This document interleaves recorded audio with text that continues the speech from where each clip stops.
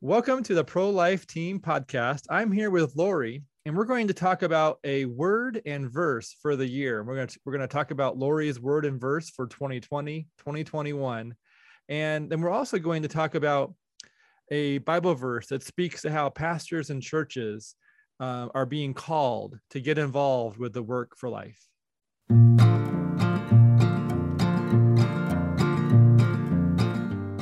Welcome, Lori. I am so excited to be talking with you again. Would you please introduce yourselves to our audience, which is primarily executive directors of pregnancy clinics?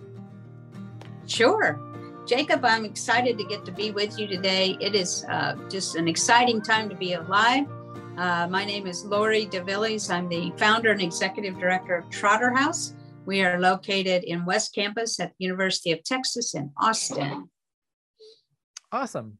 So today we're going to be talking about a word or a verse for the year. And I remember back in 2020, you shared your word and verse for the year and how it ended up being unexpectedly relevant or more relevant than it didn't make sense in the beginning of 2020, but then it made a lot of sense sort of like in the March, April, May transition into COVID kind of 2020. So will you share Yes. what was your word for the year 2020? And then if you could share the verse that goes with it, that'd be awesome. Sure. Yes. Usually at the end of the year, November, December, I start praying about the word for the next year. And really it's for clear direction on where God is leading us. Preparation. We do a lot of strategic planning, at the end of the year, first of the year. And in 2019, the words, actually it was two, firm, sure foundation and I'm like, sure foundation. If I need to know that, then that means something's probably going to be shaken. You want to know you have a sure foundation. The scripture that came with it was Isaiah 33:6. Which says, he will be the sure foundation for your times, a rich store of salvation and wisdom and knowledge. The fear of the Lord is the key to this treasure. And how more perfect could it have been? Because that was January, and then March, the whole world changed. Yeah. But he let us know that he is our sure foundation, and that he would provide the salvation, wisdom, and knowledge that we needed. And to fear him basically means focused on him is the key to this treasure. So the key was for us to focus on him, not to fall into the fear, not to succumb to the chaos, but to have him as our sure foundation. So it couldn't have been more appropriate, that's for sure. Yeah. And in 2020, it felt like so many foundations that many parts of my life were built on felt like they were crumbling into sand, like eating at a restaurant, going to church, being able to, having the ability to go into a store, all these things were like being shaken. My kids going to school, a lot of these foundations that were seemingly firm all of a sudden turned into an unsettled, unfirm place to stand, and we didn't quite know, we had to adjust and change. And the only thing that didn't change was Jesus. Like that was the only thing that did not get shaken at this time. And it was just sort of like everything else was turning into rubble. So yeah, that's true. That's true. It's like we had to relearn our world or try to navigate through uncharted territory, which I kept hearing a lot. This is unprecedented. We haven't done this before, those kind of phrases. And it's true. I mean, we entered into a new season for sure. Yeah. One of my family response, or my response to the essentially with everything being shaken and turning into like sandy foundations, is I sort of felt like we should stop building on the sand. And that, but maybe we should simply spend some time playing in the sand. And so that was sort of our reaction, because it's really good to play in, but not good to build on. Right. So we tried to find spaces to enjoy life in the midst of all this foundation being shaken. And then when things began to go back to normal a bit, then we could, figure things out. But in the end, it felt like that was not a time to be building so much. But then again, my world sort of went through a lot of changes during 2020, and we actually did do a lot of building. We helped a lot of pregnancy clinics with their virtual event, because like everyone was going virtual at that time. And it was all new to us because we weren't doing virtual events before 2020, but we did a lot of virtual events in that year. And so it was pretty, it was an interesting time to go through. And it was just one thing I can think about it is there's so much change happening. It was hard to keep up. Sure. Yeah. I mean, it really did change our world, but again, using that scripture, God uses it all for good. I mean, now we're beyond walls at our events, right? Because of the virtual, you're being able to help.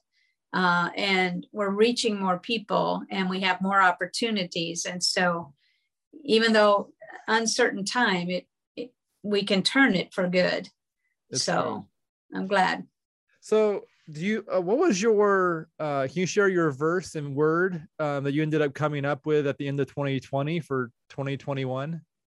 Yes, going into 2021, I was like, okay, is there still more shaking going to happen or what? And the scripture, the word that came to me was peace. Because really, even in looking at the church, and I say that as a whole, many in the body have succumbed to the fear, right, of so many things that have changed and things that get thrown at us and uncertainties and all that sort of thing. And the word that God gave me was peace. We are to stay in peace. And the scripture, Isaiah 26:3, you will keep in perfect peace him whose mind is steadfast because he trusts in you. So as we keep our focus and our mind, we talked about taking every thought captive. We keep our mind focused on him because we trust in him. He keeps us in perfect peace. So we start to get out of that peace, then we take those thoughts captive and we toss them and we replace it with the word, because we're not going to let fear come in and overtake us. Oh, that's really good. And that is such a beautiful thing for 2021, is to have peace, because the unsettling fear is always sort of like that thought is like a reoccurring record of, this reoccurring peace that keeps coming at us. And so it's good to counter it with go to Jesus's feet and replace it with peace. That sounds remarkably nice. Yeah, right. So what's the process of picking out your word and your verse? How long does it take? What does it look like for you to go through that experience? Well, I like to take 2 to 3 days where I'm really just in quiet and just listening for his word. So I'm in the word and just really in quiet. Praise and worship music some, but mostly just quiet, just seeking out him as we prepare. He tells us that he will order our steps. A lot of times I may have my schedule and I know what I need to do, but then things happen, right? And instead of getting upset because my schedule changed or whatever, I look at, Lord, you are ordering my steps. So what do I need to do today? Who do I need to see? Is there a word I need to speak with someone? Do I need to bless someone? Is there someone struggling that I have a resource I could help with? Whatever it is, because our pastor talked about yesterday, the sermon was reason to live. He used 3 examples. One, we live because we go to a job and we build our careers and we make a lot of money. That's one reason to live. Another reason, well, I'm just getting by. I'm just every day, just whatever happens. And then one, which is where I pray to be, where I submit everything to the Lord every day. And that Lord, I here's my schedule, but I just ask that you direct my steps. Wherever you want me to be, whoever you want me to be with, whatever you want me to do or say, I want to be so submitted to you that is where my joy comes from. And the joy of the Lord is our strength. So as that joy comes, as we're submitted in a full obedience to him, then we have our strength. And so that's where I want to be every day.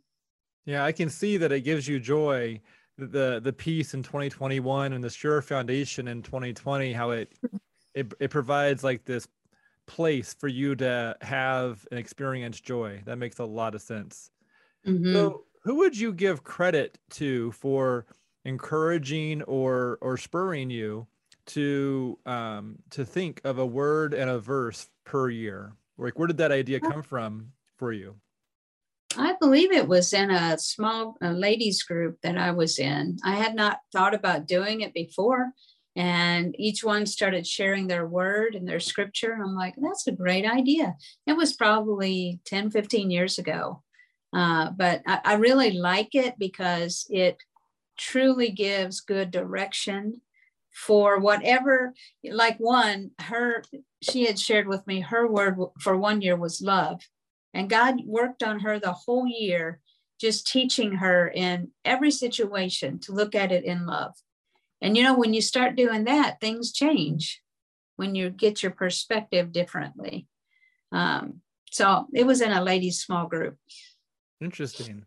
I was at a Alliance for Life conference. This is probably from, many, many years ago, probably 7 or 8 years ago. And I've had in my wallet this, they essentially, this lady who did a workshop or a presentation, she essentially prayed over cards, and then she handed out everyone a card with a single word on it. And the one that I had in my that I got was learn. And so that's what I ended up putting in my wallet, and it's been there for a long time. And so, wow, that's awesome. It was essentially, I think and they did it. I think they've done it twice over the many years that they've had the conferences. But I never thought about renewing it or making my own word per se and verse to go with it. I think that's definitely a more prayerful. It's a really beautiful idea that I think people who are listening could essentially take this on as a really good thing to do in December. It sounds like that's the right time to be considering this, or November or December. I think so for planning, because we're thinking of new year, new thoughts, new everything. But I was just at it was like a little training retreat. I was leading a John Maxwell session with some people in Texas, and God brought that up to me. Apparently there were some challenges going on with some of the staff there and stuff. And I had them, it's a little bit like what you have there. I just did a little sticky note and I just passed it around. I said, just put your name on it. Okay. And then put it in the cup. And then the Lord made it really clear, pass that cup around and have them pull out a name, not to take their own, just take somebody's name. So I had them do that. And then I said, now I want you to take a few minutes and I want you to pray. Pray for this person, that the name that you received out of the cup, and ask the Lord, what word does that person need? Ask the Lord to give it to you. Because after we finish praying, I'm going to ask you to go to that person and give them their word and pray with them. And I'm telling you, that was the most powerful time of the whole day. We did a one-day retreat. People were crying. People were sharing their hurts. People were just, and it bonded the whole group. So that even now, I'm still hearing from them that all the issues are gone. They're just loving on each other. And because sometimes we get so into what we're doing that we forget. And this is one thing I shared with them. We all come in with stuff, but I want us to leave without that stuff so that we're a little lighter and that we are a little freer. Because the Lord, even though we're in hard times, the Lord wants us to have that joy and he wants us to have that peace. And we can only find it in him. And then as we're loving one another. And it was amazing to watch and interesting, because as we came back together as a group, each one, I said, now I want you to share what word you received. And you don't have to share with the whole group the intimate parts if you don't want to, but they were wide open to share it. I mean, it was amazing how right on those words were. So if we really seek him, he'll tell us. How long did that take? Like, how much time did you give people to pray for that word? Was it 5 minutes? Was it longer? What did that look like? We just took 5 minutes to pray the word, and then probably for the word. And then it probably took a good 30, 40 minutes for them to pray with each other, to share the word, to encourage, share a word of encouragement, and to pray. And then we just took a break after that. So it didn't take long to get the word, but it was really powerful. What's really neat is when God gives you that word, whether it's for yourself or someone else, and you share it, it speaks to their heart because they know what's going on. Whether they share it or not, they know what they're dealing with. That's really rich. We could even pray that for our clients. You think about our clients coming in. If we take a few minutes, and even if we step outside the room for a few minutes and just say, God, what word does this client need from me today? What is it? And then he gives it to us and we go back in. It could really speak to the hearts of our clients too, I think. Wow. That's a very practical way to bless people regularly who, essentially help connect them to something God is trying to reach them with. That sounds really good. Yeah. So for the next part of this podcast, I wanted to, I'm going to go ahead and read a verse that you shared. I think it was to your book or somewhere, but somewhere you shared it. Proverbs 6:3. And the idea was you are using this, I believe, as a verse that would encourage pastors and churches to participate in the work for life.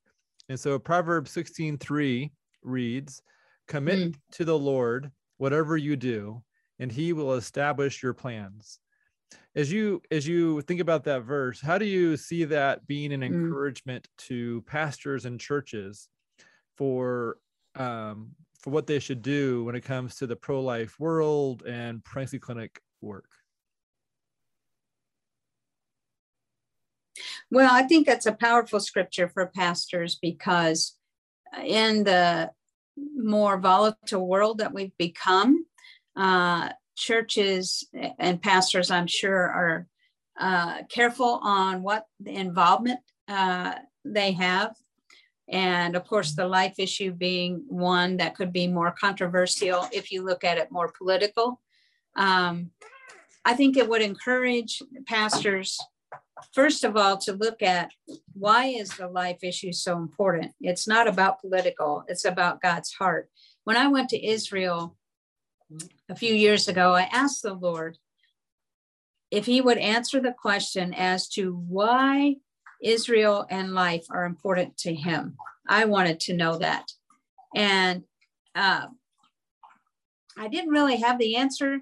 I went on to Israel. We were doing our tour, and the day that they took us to the Mount of Beatitudes, and we stopped, and the tour guide gave us the tour, and then he gave us 30 minutes to just have a devotion, quiet time. And I went over to just by myself to sit and watch the mountains, and that came up. You want to know what is important between Israel and life for me? And that's just the thought I had. I knew God was talking to me, bringing up my question. And I said, yes, I do. And the response was so powerful. It is my covenant. I've made a covenant with Israel, and I've made a covenant with life. And so when I came back from Israel, I did, are you still there? Yes. Okay. I did a study on, it was from Kay Author, the book's called Our Covenant God. And when I read that book and you look at the covenant, how important covenant is to God, I hope this would be an encouragement to pastors. Because if you look at what's important to God and you're leading a flock, you're the shepherd leading the flock, and you see that this is so important to God, he's made a covenant with us, with sending Jesus and making that covenant to bring us back into fellowship with him. And how he creates life, and life is made in his image, and how the enemy from day one in the garden went to destroy life and how we're bringing life back. We're bringing it back because Jesus made that gap, filled in that gap so we can, and how important that is. I pray that that is an encouragement to pastors to know that God is on their side. It may not be popular. Many times I've done things that aren't popular, and I've had to, the picture I imagine is getting out of a boat onto the water. Isn't that what, as we do and we focus on Jesus, it does not matter what the storm looks like. We keep our focus on him and we stay afloat and we move forward. And so I would encourage pastors with that, because it may not be popular. It may, but if we stand on the word and his promises and we know his heart in that covenant for life, we don't lose. There's no weapon formed against us that will prosper as we're in that perfect unity with him. Yeah. And I think very often, my small group, Bible study group, last week, we were going through a passage, reading into a passage about how when the Holy Spirit ascended on Jesus, he then went out into the desert for 40 days. And like, that was the very first thing that he did with the Holy Spirit in him. And then he was tempted by Satan. But the idea was that, going out into the desert for 40 days sounds like a very unpopular choice. Yes, right. Yeah. Without, and anyways, all I have to say is, listening to the Spirit does not mean it's going to be comfy, because going into the desert is obviously like the opposite of comfy or easy. This is right. I mean, obviously it was really good and healthy for Jesus to do it. And the Spirit of God had good reasons to do this, but it was definitely not a human choice. It was not not a choice that I would make. It was not a choice that, this is something that's more God driven, is into hard spaces with God's blessing. That's right. That's right. Yeah. And I would encourage pastors today. I know it's got to be hard. I mean, I've not ever led a church, but, with all the different things that come your way and all the demands that come, and having the time, I think protecting that time with the Lord is so vital, to keep that encouragement up for yourself, keep that direction up for yourself, and to know that you're not alone. So I would encourage directors and people listening, if you haven't encouraged your pastor lately, I would encourage you to, because it's not easy. What do you think the best place for a church body or a pastor to start with, when for example, would you think when it comes to bringing up this issue or talking about it, because there might be people in the congregation who have had abortions, and it might be a very delicate, sensitive, difficult topic for them to hear. So is the best doorway maybe talking about how there's recovery and help and healing available for those who've experienced abortion? Is it to talk to people in small groups or one-on-one? Is it what approach might they take? Or maybe that's more of a question for a pastor who's had to wrestle and grapple with that idea.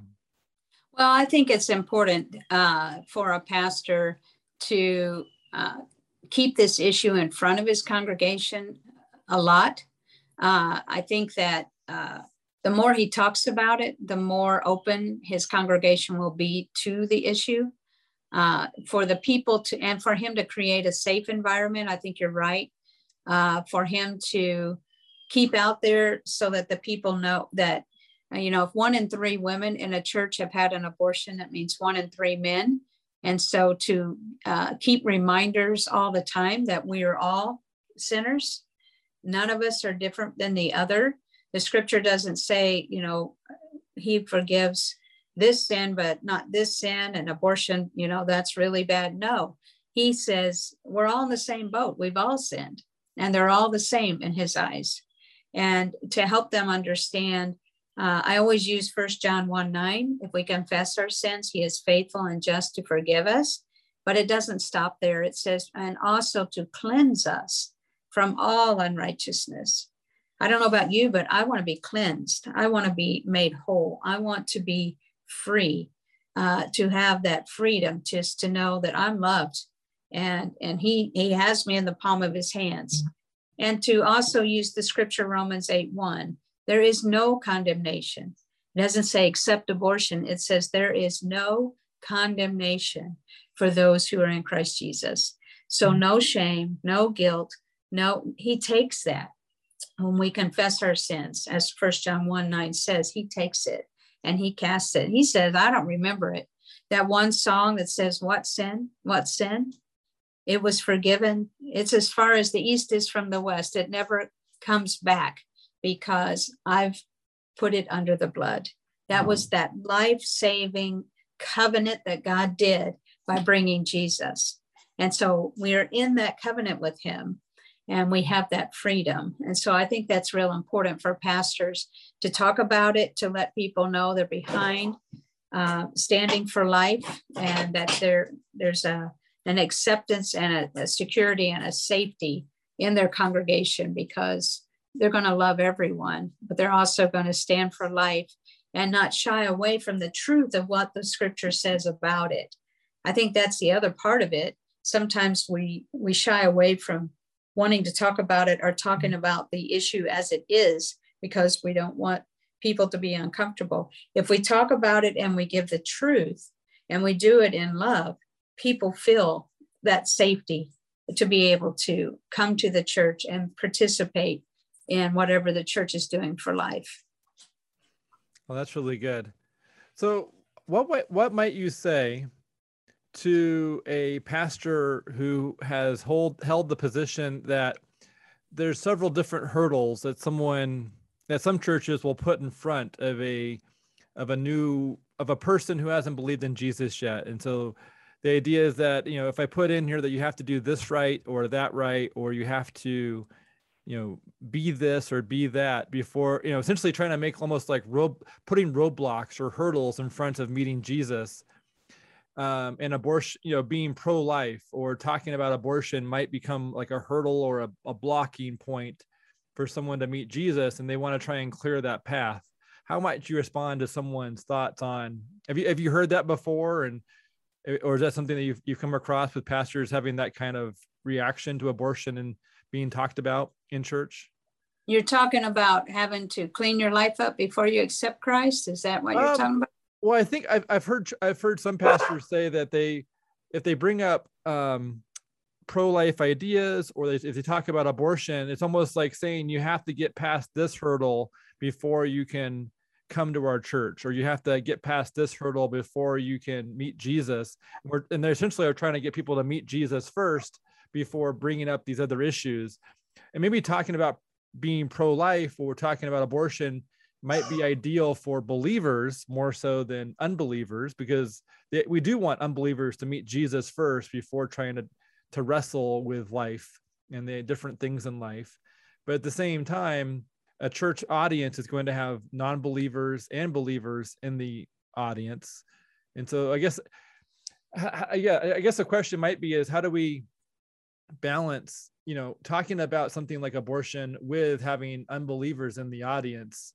Because I think with believers, it's a healthy thing to talk about and to figure out and to proceed with. But with unbelievers, is it also healthy, or might it keep someone from, I guess I don't know the answer to that. Like, might it keep someone from meeting Jesus if it distracts them or pushes them away? I'm not sure. And because I've always been very, I've always desired for churches to get involved, but I've heard a few pastors say that they're trying to keep roadblocks or hurdles from being in the way from them exploring that church community. I don't think so. I think believers or non-believers, if we're giving them truth and we're speaking it in love, I picture Jesus, right? When he would go into settings where he knew either they were the Pharisees or they were sinners, right? They were all, but people who may not know him or know the word, he just presented the information, the truth, as a matter of fact, right? He could speak the language of whatever the person is. As you were talking, I was thinking of yesterday at church. we got to share just a few minutes about Trotter House. And afterward, I had a mother come up with her daughter and her granddaughter. And the daughter has just gotten out of prison, and she's a single mom, and she's in a halfway house right now. But the question was, and I picture this as you were talking, is there a place for me? Because I'm talking about the pregnancy center, and I'm talking about needing volunteers and all of this. And she's like, am I the kind of person that could be a part of this? Right? It's almost like sometimes when someone's had an abortion, they think they can't come to Jesus because of that. And will I be received? Is there a place for me? And I let her know there's a place for you. You are received. And I think that's real important. We need to communicate that there's a place for everyone. And that's what Jesus does, right? He makes the way. He would go and people would criticize him. Why is he spending time with people like that? Why is he needs to be over here with the Pharisees, with the people who know what's going on. And he was looking at them like, I know what's going on. And I'm over here with the people who know what's going on, right? And I think we need to do that, to have the mind of Christ, to see the people. And that's what I pray, to see them as he sees them, to hear what I heard her saying yesterday was, is there a place for me? Can I come? Will you receive me? And the mother came to me first to protect her daughter. Because if I had said, no, you can't, we can't have her, that would have been a hurt that would have pushed her further away. Versus when I said, there's a place for you, she started opening up about all kinds of stuff. And she, was sharing, well, I've offered here and I've offered here and this place and that place. But they've told me because I've been in prison or because of what I've done that they wouldn't have me. But yet it's her testimony that will turn many who are in her similar situation around. And that's what I told her. You have a testimony I don't have. And as clients come in and they're walking down the path that you've walked, you can say, hey, I've been there, done that. You don't want to go that way. And they'll listen to you because you have that testimony. Not that they wouldn't listen to me, because God will use it all. But hers is going to be more powerful to someone who may be considering abortion or considering drugs or whatever it is, because she's walked it and can share it from a personal perspective. And I think, and maybe it's the voice or the message. If the voice and the message reflects Jesus, reflects love, compassion, care, humility, yes, kindness, yes, I think it can be shared with anybody. But if it's a message of hate, or of I'm better than you, or if it sort of resembles friction, then it would be a roadblock to people, and it might be a roadblock to both non-believers and believers to want to get involved. If it's one of friction and of conflict, or and not to say that there's not righteous anger, but at the same time, right, righteous kindness will attract people to listen and be more persuasive than a heated piece. And so I think it might be just the tone. The tone needs to be that of, maybe more so than the topic. The topic is good, but the tone is what makes it or breaks it, perhaps, when it comes to how people will hear it and respond, and recognizing that we have people in our circles and in our spheres that need healing from a variety of things, including things connected to abortion or sexual sin. And so we need to go in with, I think that's probably one of the strongest doorways, is calling people towards repentance and healing, as more so than, having some political stance, which is not healthy. I mean, because very often political stances almost feel like they're trying to create more divides, more so than trying to build up common ground and love and care. Yes. I mean, if I had said yesterday, I'm sorry, you have messed up so much, there's just no way, or whatever, I would have not only lost her and her granddaughter, but her mother and probably family, and, the ripple effect of that. But by the acceptance and what I heard, you know, and we do have policies and that sort of thing. And I shared with her, well, you know, all the volunteers fill out an application. That's protocol. And we'll run a background check. That's protocol too. So there might be some things that we may have to work on later down the road. We may not be able to do right now. And what she said, because she heard what I was saying, she said, I don't care. I'll clean the floors. I'll clean toilets. If I can just be a part. And somebody like that who's hungry, who knows what God will do down the road with somebody like that to save who knows how many lives. And so it's not for us to, we've got to see through the eyes of Jesus. And so asking to see with his eyes and to hear with his ears and to love with his love every day so that he adjusts ourselves is real important, I think, especially in the work that we do.